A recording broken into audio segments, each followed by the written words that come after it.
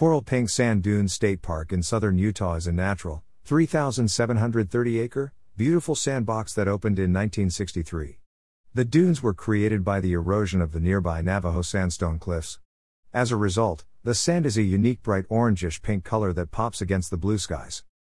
There is something fun to do for everyone at Coral Pink Sand Dunes, including dogs.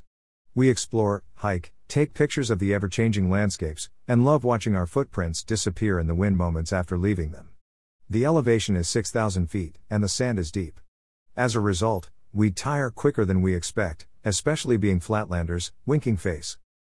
Things to do at Coral Pink Sand Dunes State Park. Rent a sand sled, ATV, or dune buggy for some adrenaline-pumping fun, or schedule a rappelling tour in the park. Have a picnic, walk and read all the signage to learn more about the native plants and animals, or relax at the overlook, taking in all the sights.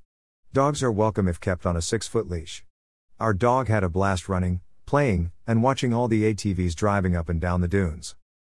Coral Pink Sand Dunes State Park is open 7 days a week during daylight hours. The entrance fee is $8 and camping is $20 a night. Look how small the people look. It gives you perspective on the size of the dunes.